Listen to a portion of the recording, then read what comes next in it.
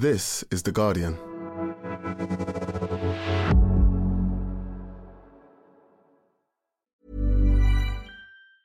Tired of ads barging into your favorite news podcasts? Good news. Ad-free listening is available on Amazon Music for all the music plus top podcasts included with your Prime membership. Stay up to date on everything newsworthy by downloading the Amazon Music app for free or go to amazon.com/news ad free. That's amazon.com/news ad free to catch up on the latest episodes without the ads. Introducing Wondersuite from Bluehost.com. Website creation is hard, but now with Bluehost, you can answer a few simple questions about your business and get a unique WordPress website or store right away. From there, you can customize your design, colors, and content. And Bluehost automatically helps you get found in search engines like Google and Bing. From step-by-step guidance to suggested plugins, Bluehost makes WordPress wonderful for everyone. Go to bluehost.com/wondersuite.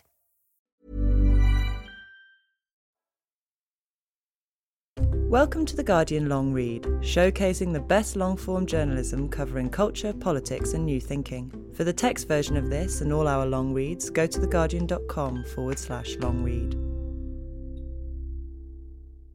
This article contains some swearing. The Widow and the Murderer, A Friendship Born of Tragedy, by Giles Tremlett.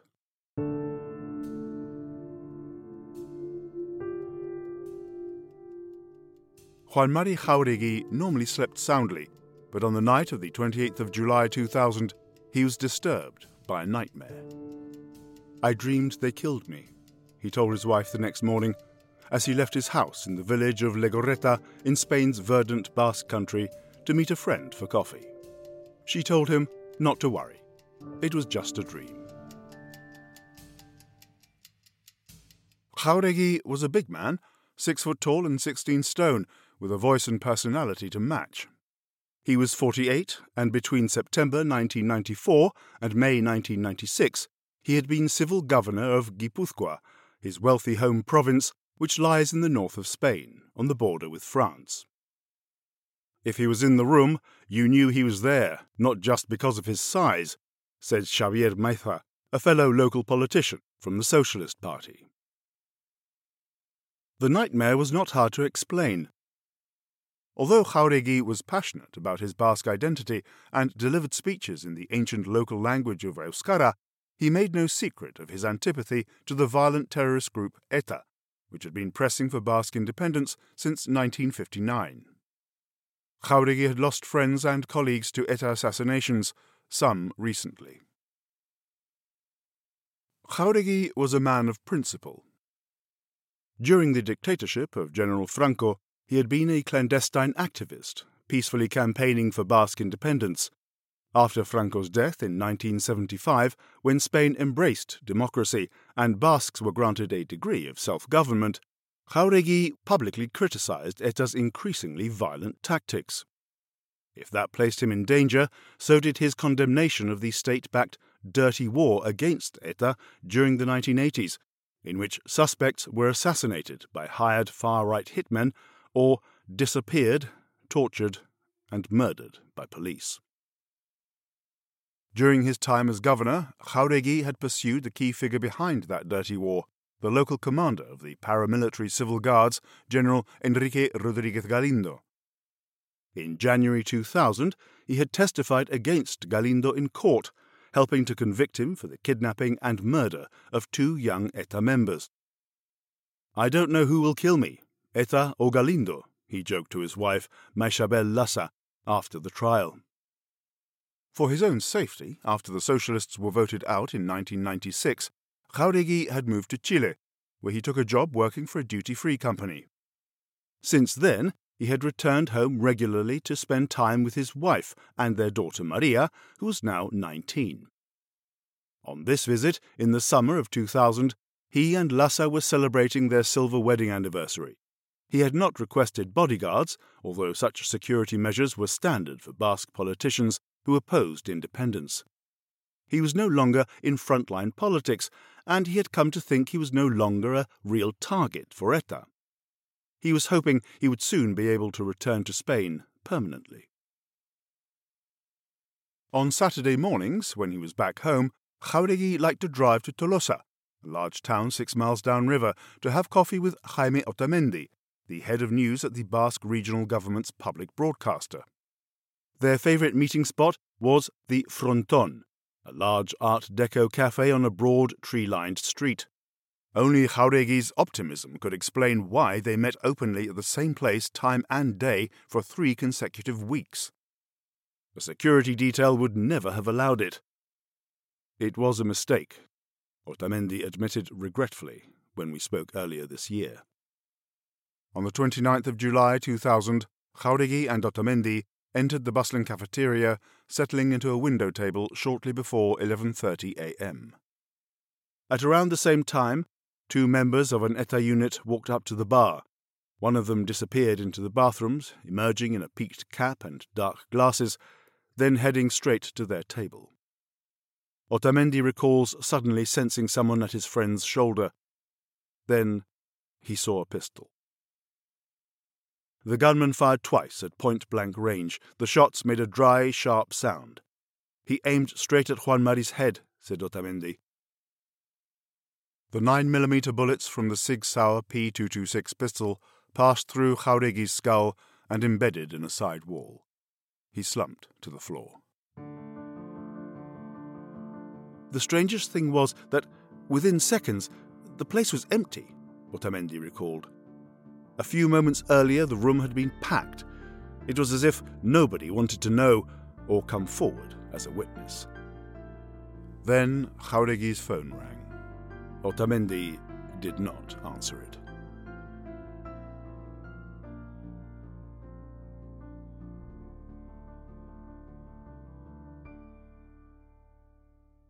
Luis Carrasco moved urgently.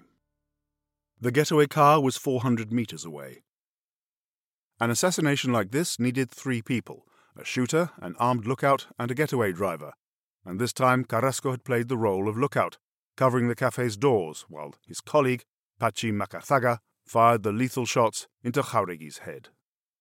It was the first of 6 assassinations with car bombs and pistols carried out by this ETA unit over the next year, with Carrasco as the shooter in one of them. The 3 ETA men knew very little about their target. We were told he had held a position of responsibility in the Socialist Party, Carrasco told me when we first spoke last year, 9 months after he was released from jail on parole. For Carrasco and his fellow assassins, this was enough.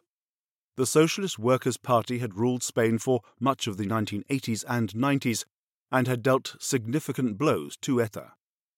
They were the enemy. The ETA unit had stolen a white Renault 21 as a getaway car, changing the number plates and hiding it in a garage in preparation for the killing. Now Ibon Echezarreta, one of Carrasco's local friends, was waiting in the driver's seat, parked near Tolosa's small bullring.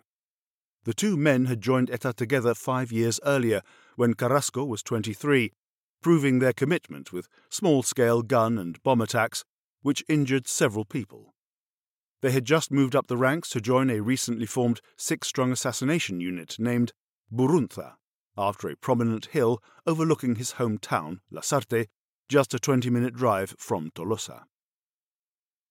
ETA's leadership was far away, living clandestinely in France. It chose assassination targets and ensured that the unit received arms and money. Apart from that, Carrasco's unit was largely on its own, though they could count on informal support from the many ETA sympathizers in the region. Although most Basques disliked ETA's violence, few were bold enough to say so in public, especially in the towns and villages of the Oria River and its hilly hinterland, such as Legorreta and Tolosa, where the group was strong. For years, ETA had imposed a suffocating atmosphere on the region, extorting a revolutionary tax from local businesses and hounding anyone who publicly opposed it. Thuggish youths, known as borrocas, with hooped earrings and mullet haircuts, used violence and vandalism to target people who spoke out. As Echezarreta pulled into traffic, the 3 men found themselves behind a police car, but to their relief, it paid them no attention. They drove the car to a secluded spot 4 miles away. "We blew it up," said Carrasco. Fingerprints and DNA disappeared in the blaze. They felt satisfied, he told me. The operation had gone perfectly. They did not see themselves as murderers, but as heroic soldiers in a war of national liberation.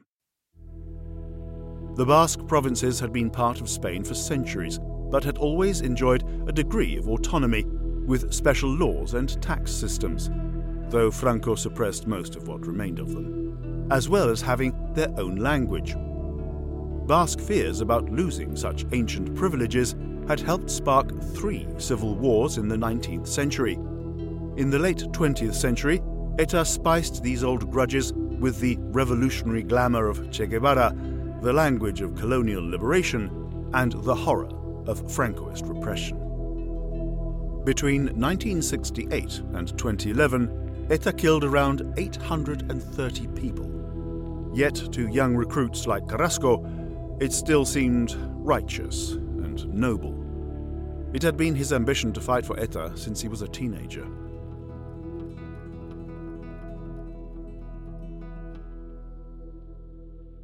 While Carrasco's unit made their getaway, Maixabel Lassa was at home, washing her hair. She was still drying it when her sister Lourdes rang with a terse instruction. "Do not leave the house." Lassa immediately recalled her husband's nightmare. Friends soon arrived and drove her to the small hospital in Tolosa, 15 minutes away, where Jauregui was being treated.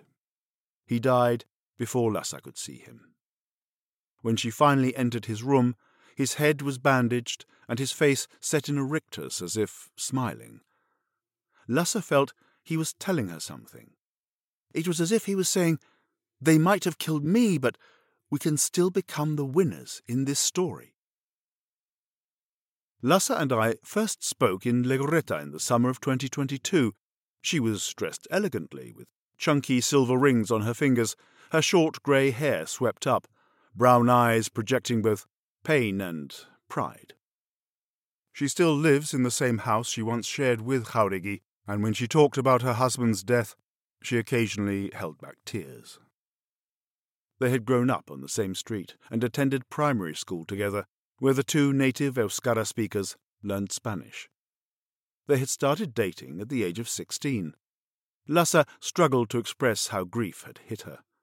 The word hate did not fit, she said. It was a kind of impotent rage. Why kill anyone? And why kill Juan Mari? In the wake of ETA killings, victims' families often found themselves shunned by radical separatists in their local community. After Jauregui's death, some of the village's separatists publicly visited Lassa to offer condolences. She appreciated the gesture. "Everybody could see who was coming into my house," she said, "but other people whom I would have expected to see stayed away. I guess they were scared." Friends, in other words, were also lost. Lassa's rage was increased by memories of Jauregui's courageous past.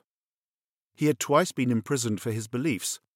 As a young man, he had belonged to a non-violent branch of ETA, and was first jailed for protesting against death penalties handed down to ETA leaders in 1970, before being locked up again for giving refuge and medical help to an ETA member who had accidentally shot himself during a bank hold-up.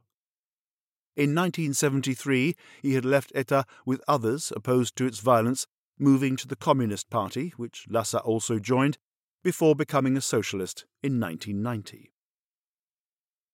But Lassa knew that a history of activism was no protection. Their close friend, José Luis López de la Calle, a columnist for the staunchly anti-ETA newspaper El Mundo, who lived in a town nearby, had been shot dead outside his apartment block in May 2000, just 2 months before Jauregui was killed. As a young man, López de la Calle had been tortured by Franco's police and spent 5 years in jail for organizing a clandestine trade union. To ETA, that counted for nothing. Lassa knew, too, that some people would celebrate her husband's death. ETA's political wing, the hardline Herri Batasuna party, routinely won 1 in 7 Basque votes, rising to a quarter in Legorreta. Victims' families were often abused via anonymous phone calls, graffiti or desecration of gravestones. On leaving López de la Calle's funeral, mourners found themselves staring incredulously at fresh graffiti that read, "José Luis, go fuck yourself." Not long after, a crosshairs target was spray-painted on Lasa and Jáuregui's house. Having lived through Franco's rule, Lasa felt that life under ETA was just another type of dictatorship. You realize that they just kill people for thinking differently to them, she said.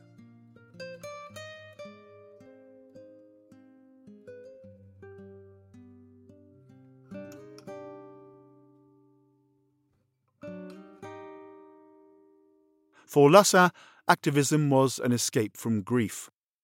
When a silent march against ETA was organized in the Basque city of Bilbao 3 months after Jáuregui's death, Lasa addressed the protesters. Despite the atmosphere of fear that it still imposed in much of its heartland, by 2000 ETA's grip had steadily weakened over the previous few years. More than 100,000 people attended the rain-drenched demonstration. "Hate will not bed down in our hearts," she told the crowd. It became the sentiment that guided her through life without her husband. In the meantime, police concentrated their efforts on tracking down Carrasco's unit, as it continued to carry out targeted killings over the next year. Of 5 subsequent attacks, Carrasco was directly involved in 2, according to court records. By mid-August 2001, police had established surveillance on Carrasco. They followed his trips between his family home in Lasarte and the safe house he was renting in the nearby town of Cizurquil. On the 22nd of August, they raided the safe house, capturing Carrasco and 4 other unit members, including Macazaga, the man who shot Jáuregui. Police found an arsenal of explosives, grenades and, among a dozen weapons, the Sig Sauer pistol used in the assassination. "I always knew I would probably end up in jail," Carrasco told me. He saw prison as a worthy, if unwanted, price to pay for being a courageous Gudari, or Basque soldier. When news reached her of the arrests, Lasa was relieved. "At least I knew they couldn't kill anyone else," she told me. 4 months later, in December 2001, she was appointed to set up a terrorism victims office for the Basque regional government, which was run by the moderate, non-violent Basque Nationalist Party. Lasa brought energy and courage to the role. She managed to place the victims centre stage, said Pol Rios, former leader of the Basque Lokari peace group. Her natural empathy and calm, common-sense manner helped her bridge political divides at a difficult time.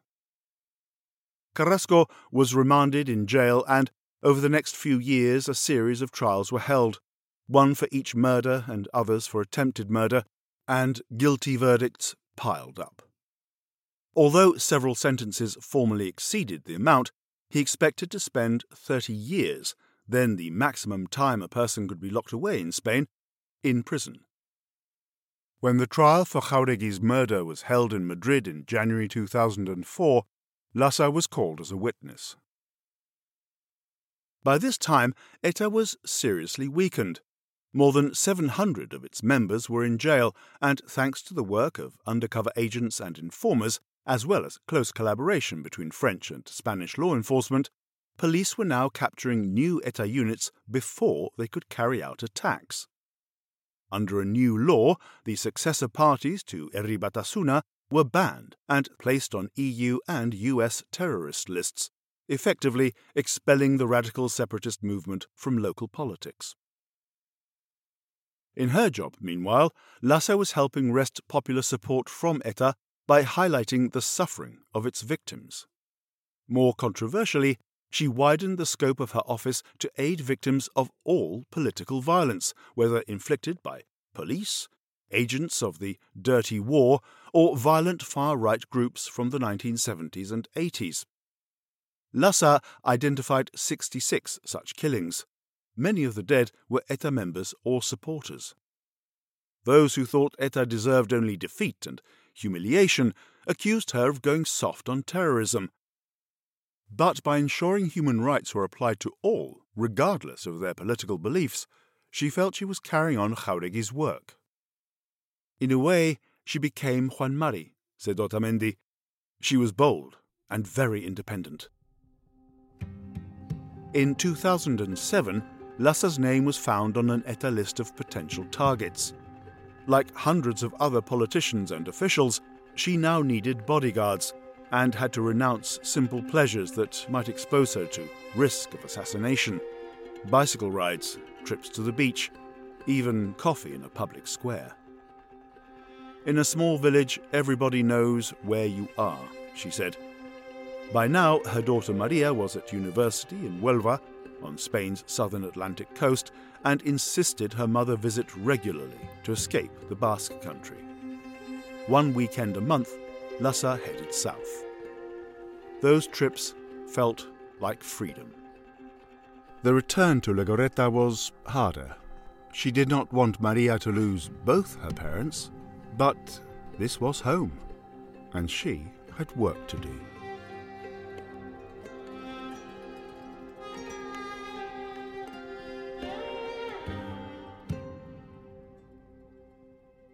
Early in 2002, Carrasco was sent to Almeria jail, 1,000 kilometers away from his hometown.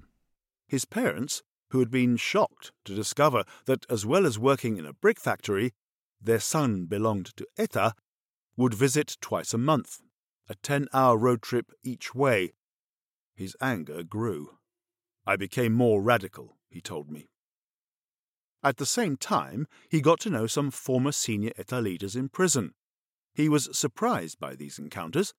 The men, whose example and orders he had once followed, struck him as mediocre. It was a first disappointment, and more would come. Over the next few years, as ETA was ground down by police activity, Carrasco started to believe that the group's violence, and his own, had always been futile, misguided, and cruel. I had provoked tremendous suffering, which a veil of hatred and fanaticism had stopped me seeing, he said. Carrasco told me he could not pick out a single event or moment that changed his mind, but his rebellion had become absolute by December 2006, when ETA broke a 9-month ceasefire by planting a bomb at Madrid's Barajas airport, killing 2 people. Carrasco recalls some ETA prisoners celebrated the news. They were grinning with satisfaction, he told me. From then on, he ate at a separate table with 2 fellow prisoners who were also dismayed by the attack. Carrasco had plenty of time to ponder how he had become a killer. As a teenager, he had joined pro-ETA street protests in the nearby city of San Sebastián, which often ended in violent confrontations with the police.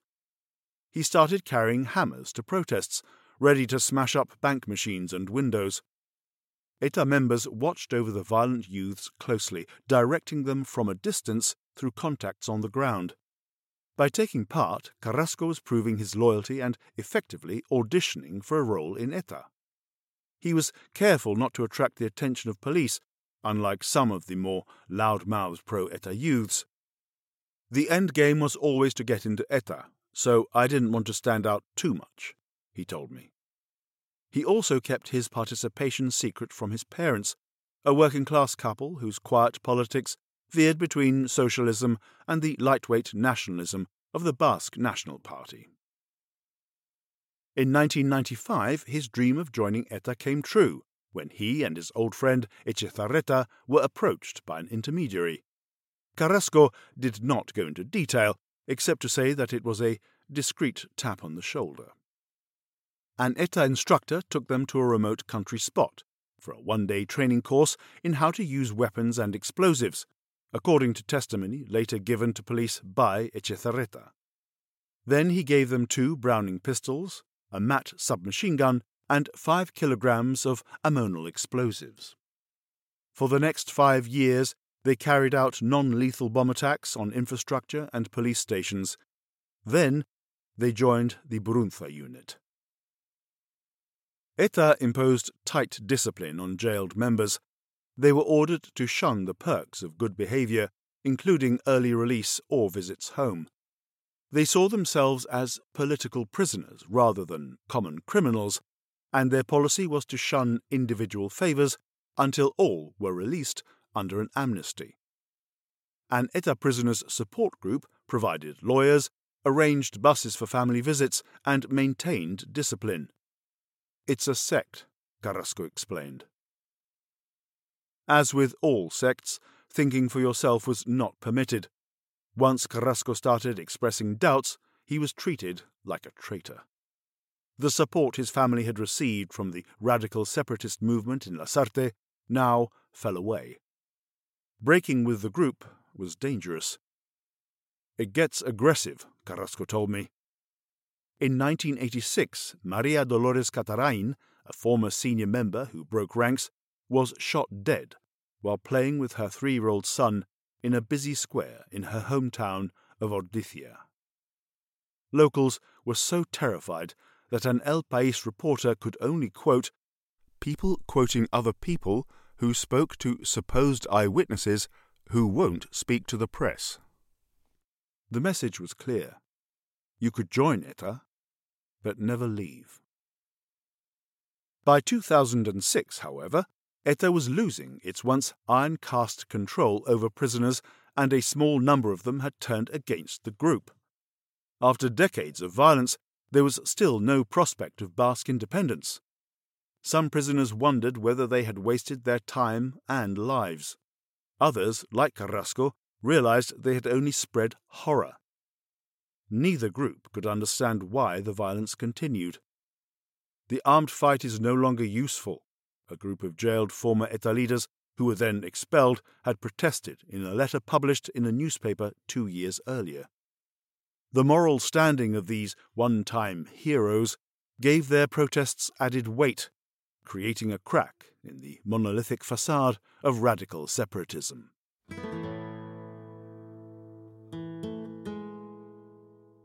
The Spanish government eventually seized this opportunity, grouping these rebel ETA convicts together in a single jail near the Basque capital of Vitoria.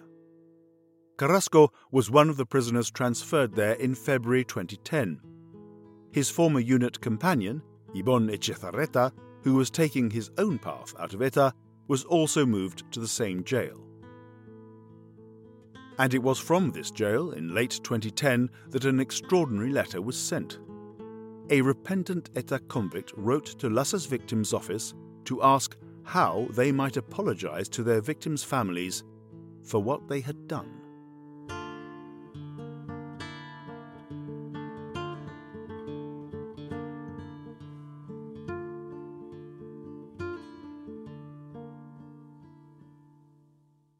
Thanks for listening to The Guardian Long Read. The story continues, right after this. Tired of ads barging into your favorite news podcasts? Good news. Ad-free listening is available on Amazon Music for all the music plus top podcasts included with your Prime membership. Stay up to date on everything newsworthy by downloading the Amazon Music app for free or go to amazon.com/news ad free. That's amazon.com/news ad free to catch up on the latest episodes without the ads. The audio long read is supported by BetterHelp. Here's a question. If you had an extra hour in your day, what would you do with it? Watch TV? Read a book? Meet up with a friend? Maybe a little nap? A lot of us spend our lives wishing we had more time. But for what? Perhaps to best answer that, you need to work out what's truly important to you, then make that a priority. Therapy can help you work out what's most important to you. It isn't just for those who've unfortunately experienced trauma in their lives. Therapy can be helpful for learning positive coping skills and for setting boundaries. It can empower you to be the best version of yourself. If you're thinking of starting therapy, give BetterHelp a try. It's entirely online and designed to be convenient, flexible, and suited to your schedule. Just fill out a brief questionnaire to get matched with a licensed therapist and switch therapists anytime for no additional charge. Learn to make time for what makes you happy with BetterHelp. Visit betterhelp.com/audiolongread today to get 10% off your first month. That's BetterHelp, HELP.com/audiolongread.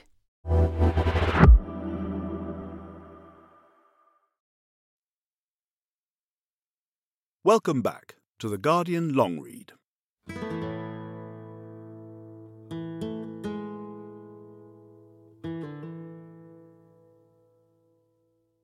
After receiving the letter, Lassa's office contacted a 30-year-old Madrid lawyer called Esther Pascual, a no-nonsense expert in restorative justice, a process whereby wrongdoers meet and sometimes make amends to their victims. Early in 2011, Pascual drove 200 miles to meet some of the repentant ETA prisoners. Carrasco and Echezarreta were among the 30 ETA prisoners jointly responsible for dozens of assassinations, waiting for her in a packed room. "It was the most difficult meeting of my life," Pascual told me when I visited her apartment outside Madrid. Among her audience were infamous terrorists such as Idoia López Riaño, known as the Tigress, who was serving time for 23 murders in bomb and gun attacks, and José Luis Urrusolo Sistiaga, who had stalked Barcelona in the year before the 1992 Olympic Games, gunning down cops and soldiers as he added to a tally that, according to police, rose to at least 16 victims. All had repudiated ETA. Several had very strong personalities, and they did not all seem to get along. The meeting did not go as Pascual expected. "I had never dealt with terrorists before," she explained. "They were very different from the dysfunctional, damaged or drug-addicted prisoners she knew from other projects. Most had deeply held views about right and wrong, although this attitude had once led them to kill. Some were well-read, others were strong-willed and argumentative. They were deeply suspicious of me," Pascual said. Was she a spy for the Spanish intelligence service, or an undercover journalist? Pascual is not easily intimidated. Lassa describes her as very strong with clear ideas. Pascual explained that she was only there because one of them had written a letter asking for help. Anyone who wanted to apologize to victims' relatives, she added, must submit to a serious preparation program. Victims' families, she warned, may well refuse to meet.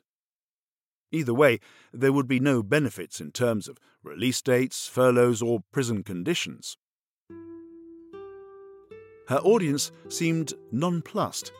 The initial consensus in the room appeared to be that ETA itself should apologize for their crimes, since it was a collective in which everyone was equally culpable. When Pascual was winding up the session 3 hours later, she felt her visit had been futile. She was sure none of those present would actually want to pursue a meeting with an ETA victim.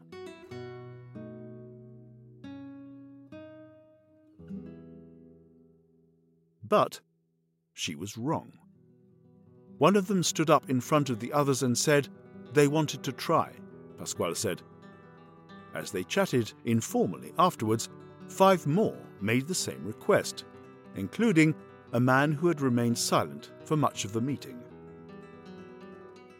It was Luis Carrasco.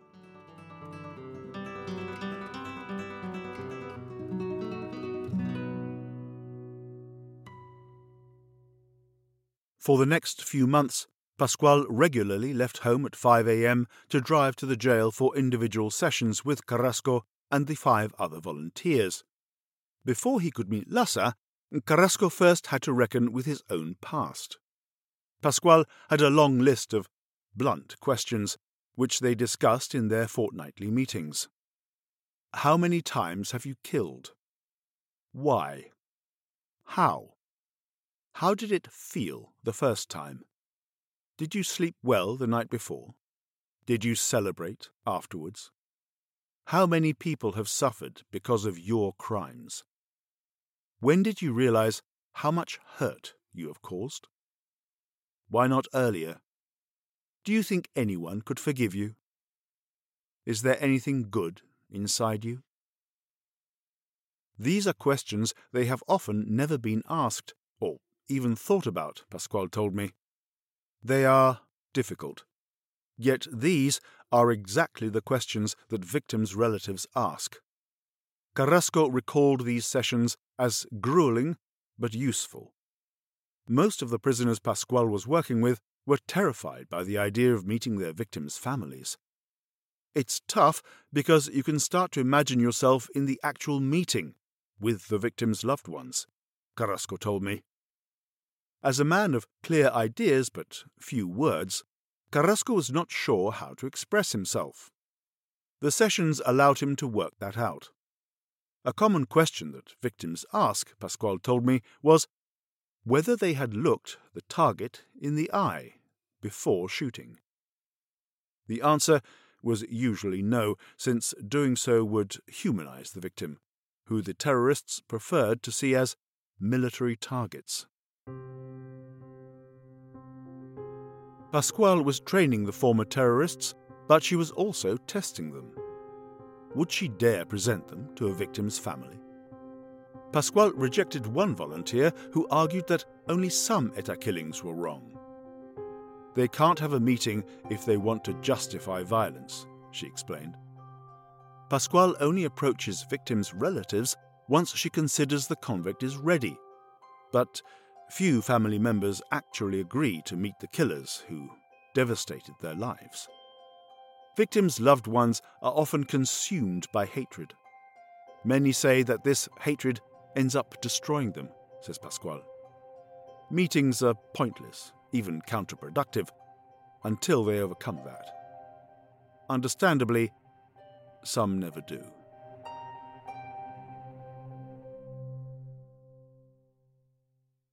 Lassa knew from the start that Carrasco wanted to meet, but it was with some trepidation that Pascual finally told her that he was ready. It would be the first direct meeting between an ETA prisoner and the family of someone they had killed. Pascual had already overseen meetings in which victims met repentant ETA members not directly involved in the killings of their loved ones. Lassa told me she agreed to meet Carrasco out of a sense of duty to the Basque Country. She did not expect it to help her personally. She wanted to encourage repentant ETA members. A few months earlier, in January 2011, ETA had declared another ceasefire and now seemed serious about peace. People like Lassa were already thinking about the future and the battles that would need to be fought over how ETA was remembered. The group's supporters now mostly favoured it giving up arms, but they still viewed its members as heroes and the hundreds of deaths they had caused as justified. That needed to change. I went in there thinking these people would leave jail eventually, and it was better if they did so believing they had done something bad, rather than seeing themselves as heroes, she told me. People are capable of doing both terrible and great things. She was also sure that her husband would have approved. On the 26th of May 2011, Lassa and Pascual drove together to the prison to meet Carrasco. Both women were nervous. Pascual about whether Lassa and Carrasco were ready for this moment, Lassa about meeting her husband's killer. As Lassa made her way through the jail's security checks, an equally nerve-wracked Carrasco was ushered into a small, windowless meeting room. It was filthy and shambolic, with plastic chairs piled high and dirt on the table. Carrasco felt Lassa deserved more respect, so he frantically wiped down the table and arranged the chairs. Lassa did not know what to expect. She hadn't even seen a photograph of Carrasco. When she finally entered the room, she found herself in front of a large man with brown hair and gentle manners, who spoke in short sentences, punctuated by silences. He was 41 and had spent half of his adult life in jail. I found someone whose self-esteem had disintegrated, Lhasa told me. He seemed so unhappy that I actually felt sorry for him. Perhaps because I am old enough to be his mother. Carrasco, meanwhile, concentrated on finding the right words in order to answer Lhasa's questions without increasing her pain. I expected resentment and reproaches, which would have been fair, he told me. Instead, he was soon soothed, in fact, amazed by Lhasa's measured manner, natural warmth, and chattiness. He's not talkative. You have to ask lots of questions, she told me later. She found Carrasco genuinely repentant, bearing a burden that seemed to weigh physically on his posture. Everything about me is bad, he told her. There is nothing good in me. If that was true, neither of us would be here now, she answered. Pascual sat close by, watching the encounter begin to flow. Carrasco answered Lhasa's questions honestly. I did my best to tell her what I thought, he told me, and that I knew I had done her a lot of harm. He had been in ETA for most of his adult life. It is not as though I could put a positive spin on my life for her. When you speak to someone, you begin to understand them, how they idealized ETA and saw themselves as saviors of the nation, Lhasa told me. She felt a need to boost his morale. You've stood up to the group you belong to. You've gone from being a hero to your people to a traitor, with all that means when you are in prison and to your family, she told him. But you've recovered your dignity. Carrasco asked forgiveness. Lhasa did not give it. She doesn't like the word perdón in Spanish, which she sees as devalued by overuse and the Roman Catholic Church. Lhasa calls herself a non-believer.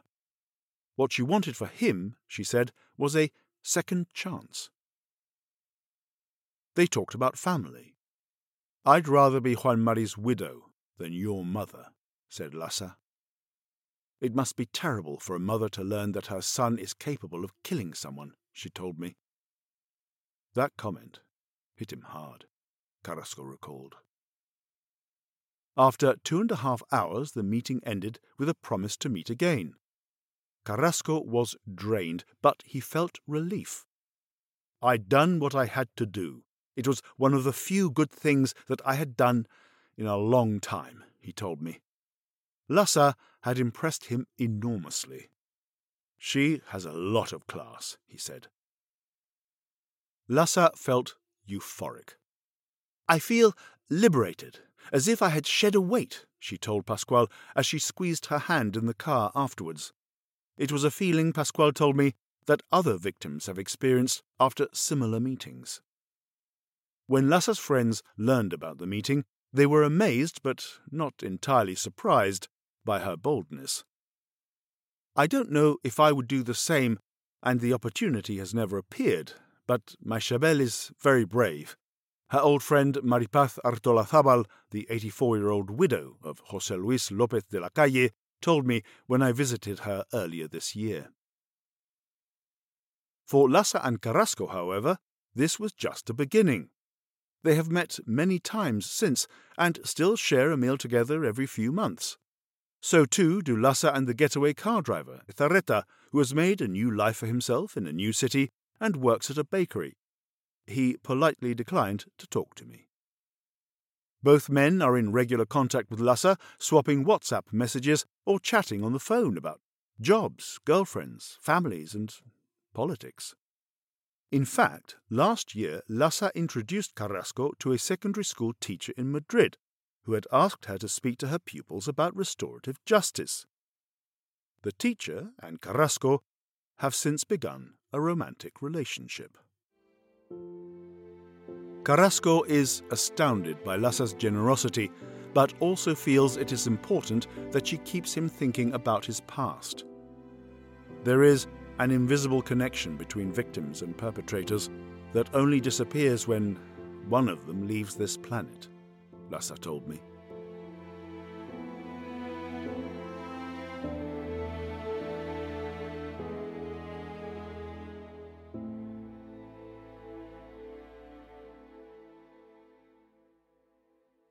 Last summer I walked along a sunken green track lined with ferns and blackberries on Mount Burnicurut-Theta, a steep hill above Legorreta.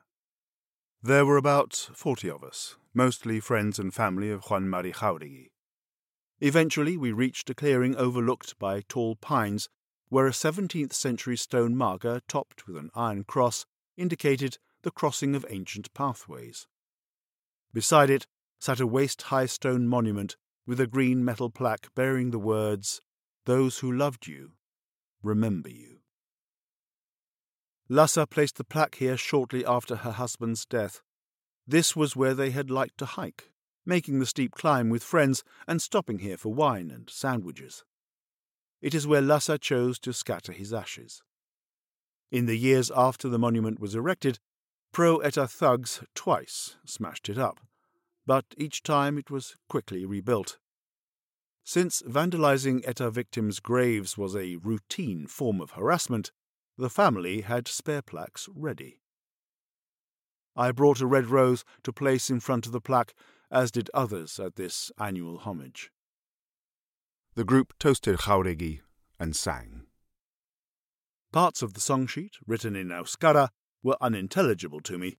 Others were rousing Spanish socialist hymns. Emotion swept through me as the voices floated up into the trees. 8 years earlier, in 2014, on furlough from prison, Ibon Etxezarreta had appeared at this homage with a large bunch of carnations. He had come with Lassa, driving up the twisting road to Mount Burnicurut-Theta in a borrowed car. How strange that 14 years ago I drove the escape car after we killed Juan Mari, and now I'm driving you, he told her. Lassa had told just a few friends about her guest that day. When he arrived, there was some muttering among the people assembled, but her close friend, Maripaz Artolazabal, went up to talk to him. He told me that he might easily have been ordered to kill José Luis, and would have done so, she told me.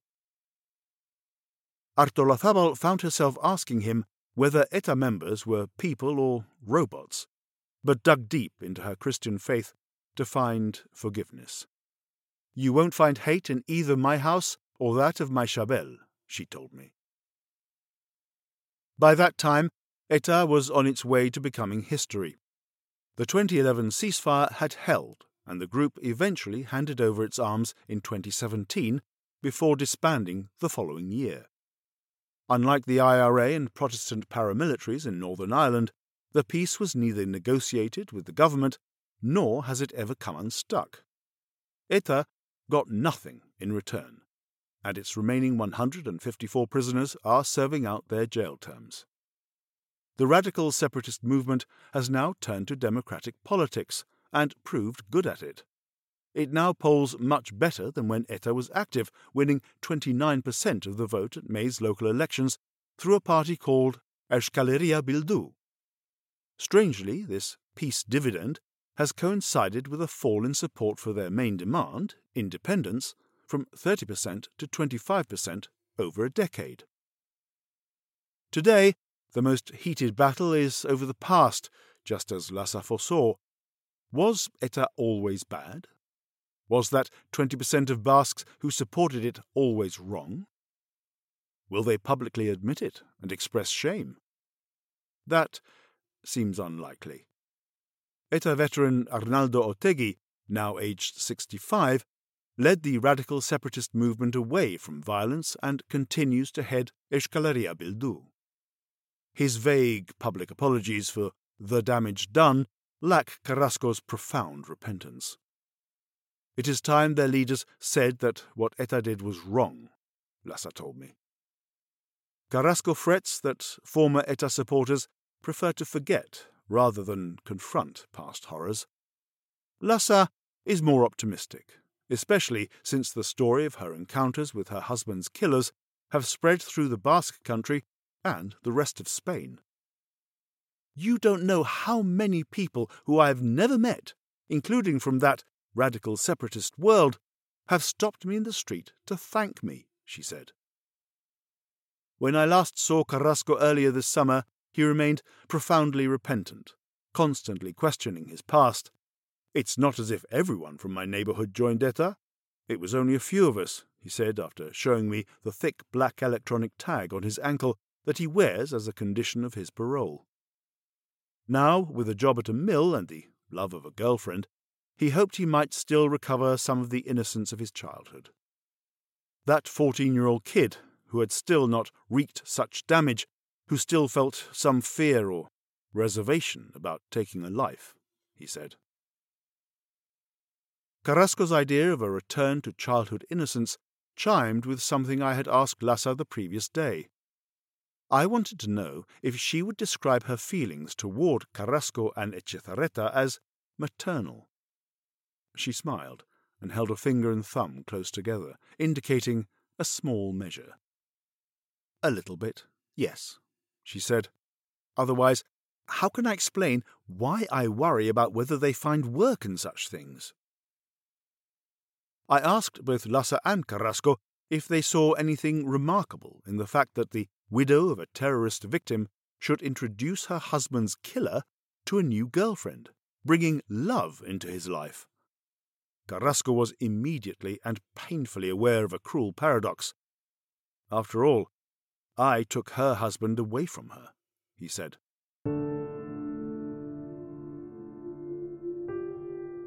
Lhasa saw something else, knowing that Jauregui would have applauded.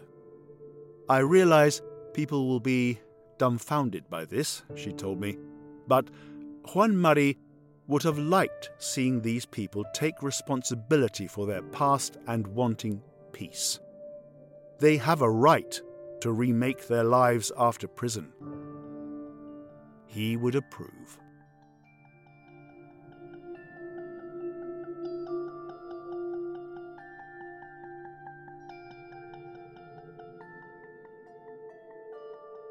Thanks again for listening to The Guardian Long Read. That was The Widow and the Murderer, A Friendship Born of Tragedy by Giles Tremlett. Read by Luis Soto and produced by Nicola Alexandru. The executive producer was Ellie Bury. For more Guardian long reads in text and a selection in audio, go to theguardian.com/long read.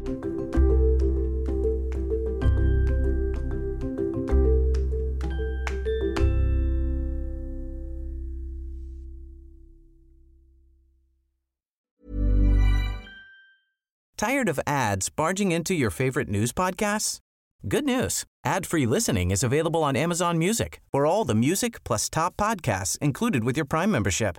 Stay up to date on everything newsworthy by downloading the Amazon Music app for free or go to amazon.com/news ad free. That's amazon.com/news ad free to catch up on the latest episodes without the ads. Don't you love an extra $100 in your pocket?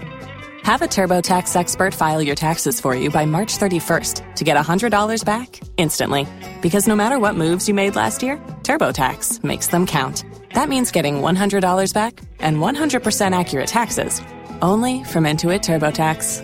Must file by 3/31. Credit only applicable to federal filing fees with TurboTax full service. Offer can be modified or terminated at any time.